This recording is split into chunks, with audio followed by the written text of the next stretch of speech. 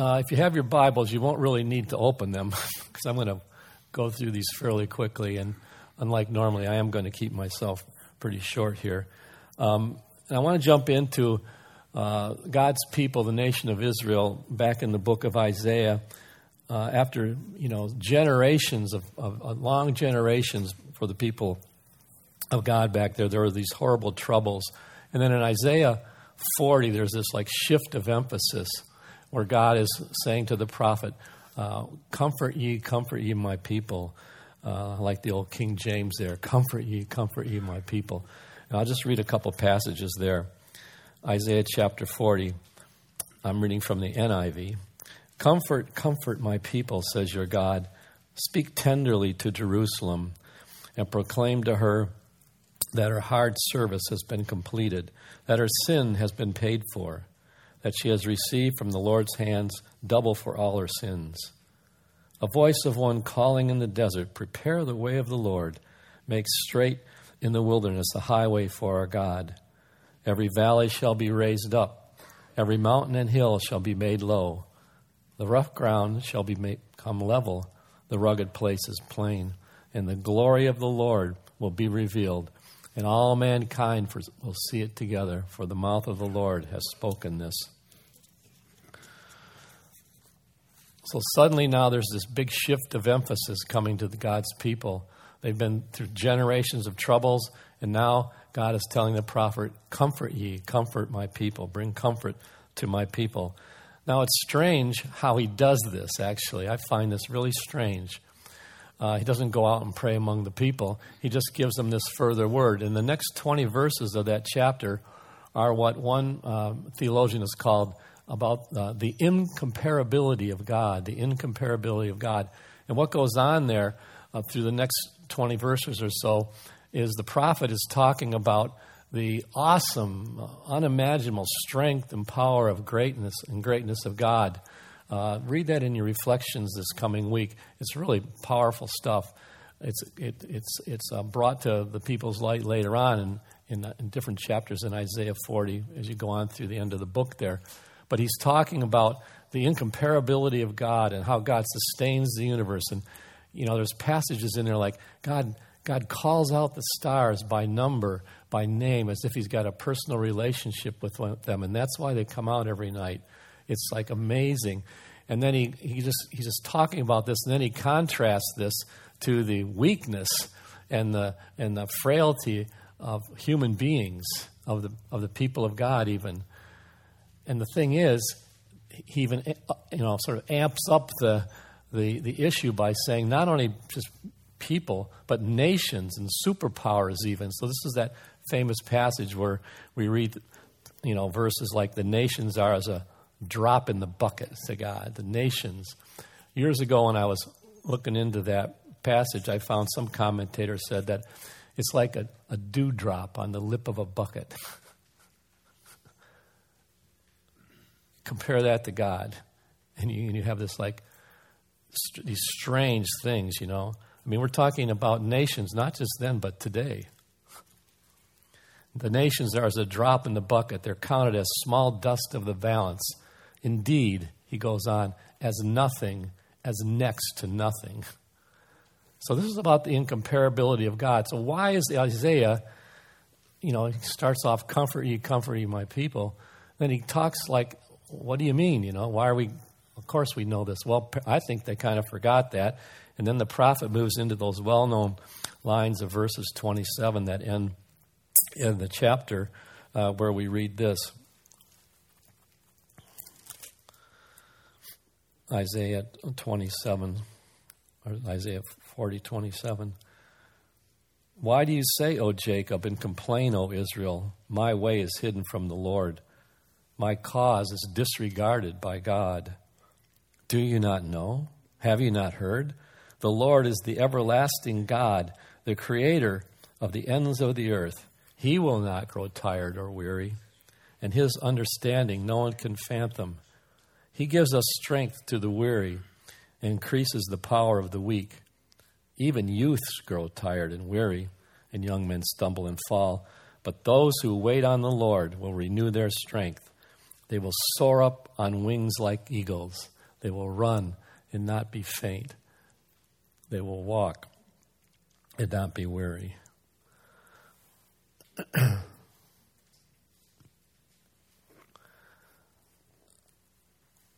So although Isaiah 40 seems sort of disconnected in these three parts, what's going on here is there's the call for comfort and consolation, a message about the incomparability of God compared to humankind and our strength and feebleness, and then these closing verses about waiting on the Lord. And what he's calling them to mind is that even though you may be weak, even though you may be tired, even though you've had generations of troubles, I'm not weak or weary. And when I say I'm going to give you strength to help you mount up with wings like eagles, I can do that. So don't worry about that, people. I'm going to be with you. I'm going to help you do that. And I'll bring you the renewed strength and the comfort and the consolation that you're looking for. I am the source, says God. And it will come by waiting on the Lord, which is what we're going to do in a few minutes here for the Lord to come amongst us. You see, the people were like Rachel, spoken of in Matthew chapter 2, who was weeping for her children and would not be comforted. And now God is going to bring that comfort to his people. Ultimately, we know that that's in Christ. He is the great consolation, not only of the church, but in time of the world. He is our consolation and comfort. He has fulfilled that promise through the cross, through the resurrection, through the power of the Holy Spirit being sent to us in our lives.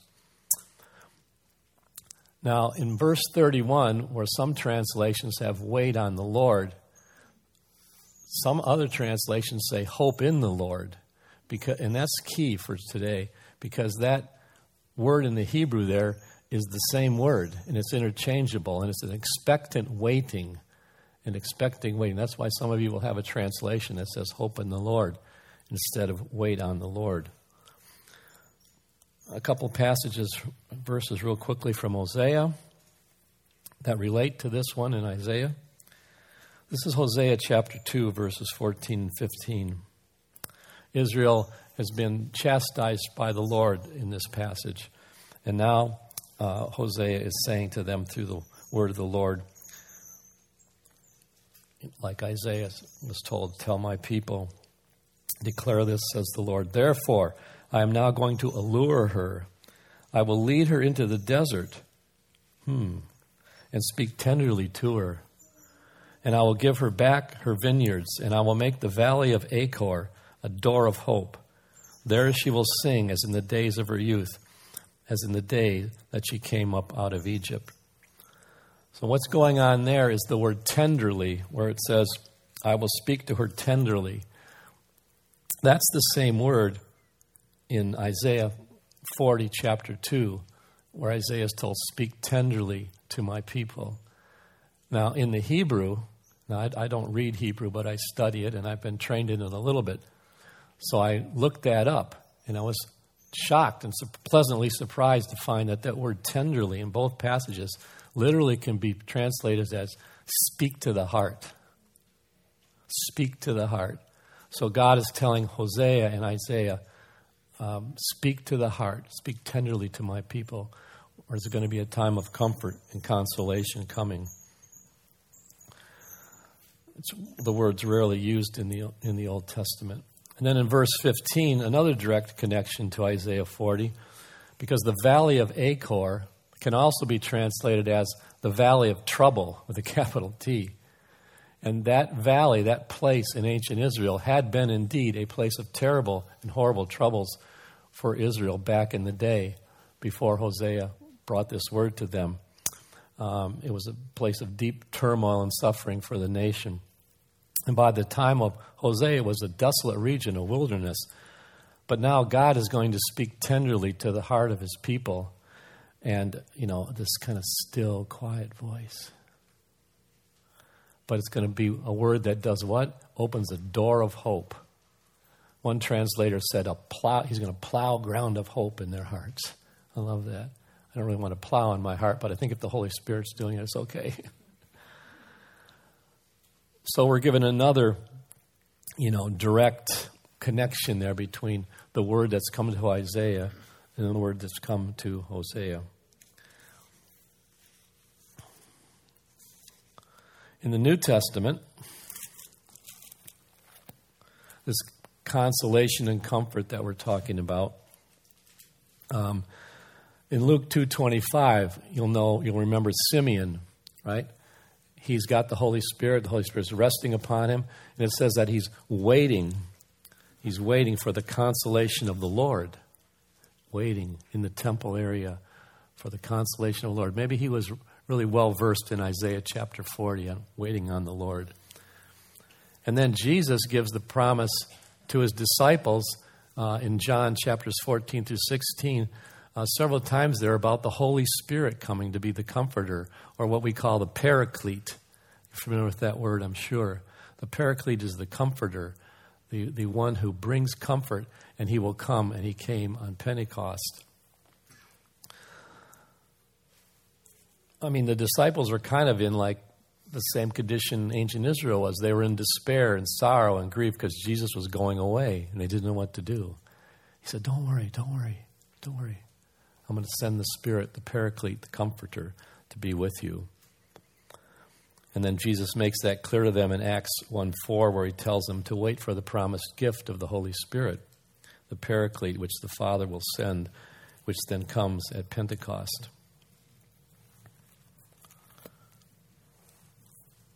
I have a scripture here, just two more, and then we'll close and have a time of waiting on the Lord for prayer. I want to read from 2 Corinthians. These are real well-known verses, but there's a curious thing that I just loved as I was thinking about this morning that I just love here. I'm going to read it from the King James, because the King James really brings out, I don't know if you like the King James Version as much as I do. If you haven't grown up with it, maybe not. But it's kind of like more literal than a lot of the translations today, only because 400 years have moved on since. But it really brings out this idea of comfort and consolation. Listen to these words from 2 Corinthians chapter 1. Blessed be God, even the Father of our Lord Jesus Christ, the Father of mercies, the God of all comfort, who comforts us in all our tribulation, that we may be able to comfort them which are in any trouble by the comfort wherewith we ourselves are comforted by God. For as the sufferings of Christ abound in us, so our consolation abounds by Christ. And whether we be afflicted, it is for your consolation and salvation, which is effectual in enduring the same sufferings which we also suffer.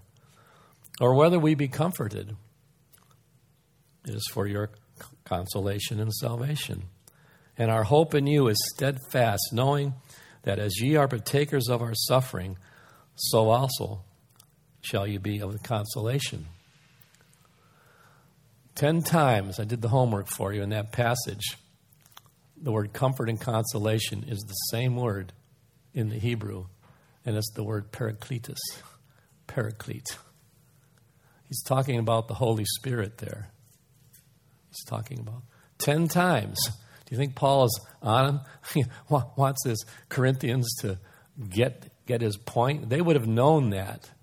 We don't see that unless we have the Bible study aids to go figure that out. It's just a couple odd English words to us that we don't hear too much in this time of turmoil in our nation or in our churches, where everybody's at each other's throat and stuff. I better shut up. And one more. Philippians chapter 2, verses 1 through 5. Again, I'm going to read from the King James. If there be therefore any consolation in Christ, if any comfort of love, if any fellowship of the Spirit, if any bowels, tender bowels. That's Jeremiah. My bowels, I'm pained, he says. I'm pained. Why? Because the word of the Lord is on him, because the people of God are suffering, and he's been called to bring this word to them that he doesn't want to do, because it will be what? Rejected. and he'll be thrown in a pit because of it. He's pained. This is Paul here writing to the Philippians about this. He's about to tell them about the sufferings of Christ. If there be any consolation in Christ, any comfort of love, any fellowship of the Spirit, if any bowels and tender mercies. How many of you know God is a God of everlasting tender mercies to his people, even when he's disciplining them? Fulfill ye my joy, that ye be like-minded, having the same love, being of one accord, of one mind. Let nothing be done through strife or vainglory, but in lowliness of mind, each esteem the other better than themselves. Let not every person look on his own things, but also on the things of others. So let this mind be in you, which was also in Christ Jesus. And you know the rest of that when Paul brings in that early church hymn. It's a poetic hymn that they sang back then about how Christ emptied himself and suffered the death of the cross, and we're to have that mind in us. Those are just a few verses I want us to think about now as we stop. I'm not going to talk anymore about Scripture. I'm hoping that the Lord has us sort of assembled here today, whether you're online watching, participating, as a visitor, those of you who are members, regular attenders here. We want to wait on the Lord now. The passages that I read and tried to get us to reflect on are about God speaking tenderly to our hearts. We've spoken a lot about our hearts in the last 6 months here through prayer meetings, special prayer meetings, messages from the pulpit, conversations that have gone on, messages in the past. It seems like God has been emphasizing the refiner's fire upon our hearts for quite a while here, not just in the past 6 months. And he's been at work in our hearts, and we're thankful for that, even though it hurts at times and it's painful. But he's bringing us to the place he wants to be in this local church called Evergreen. So we want to take a time now to wait on the Lord. We thought it was kind of time to do this, you know. The Lord was kind of saying, let's do this now. And then we're take a few minutes in quietness. Search your hearts. Ask the Holy Spirit. Ask God, the Lord, to search your hearts. And at a certain point, we want you to come up for prayer. One of the elders will pray for you. We've asked in case there's an extra need for some of our wives are willing to pray for you. There'll be a couple of elders or their wives in the back. If you're unable to come up here for prayer, we'll come to your seat and pray for you there. Whatever you want prayer for. But now let's just take some time in quietness, and don't worry about the stillness. God will be with us. And then in a few minutes, we'll open it up for prayers. And whatever God's been speaking to your heart, you come and pray with one of us here in the front or in the back. And then we'll close and have communion. Thank you.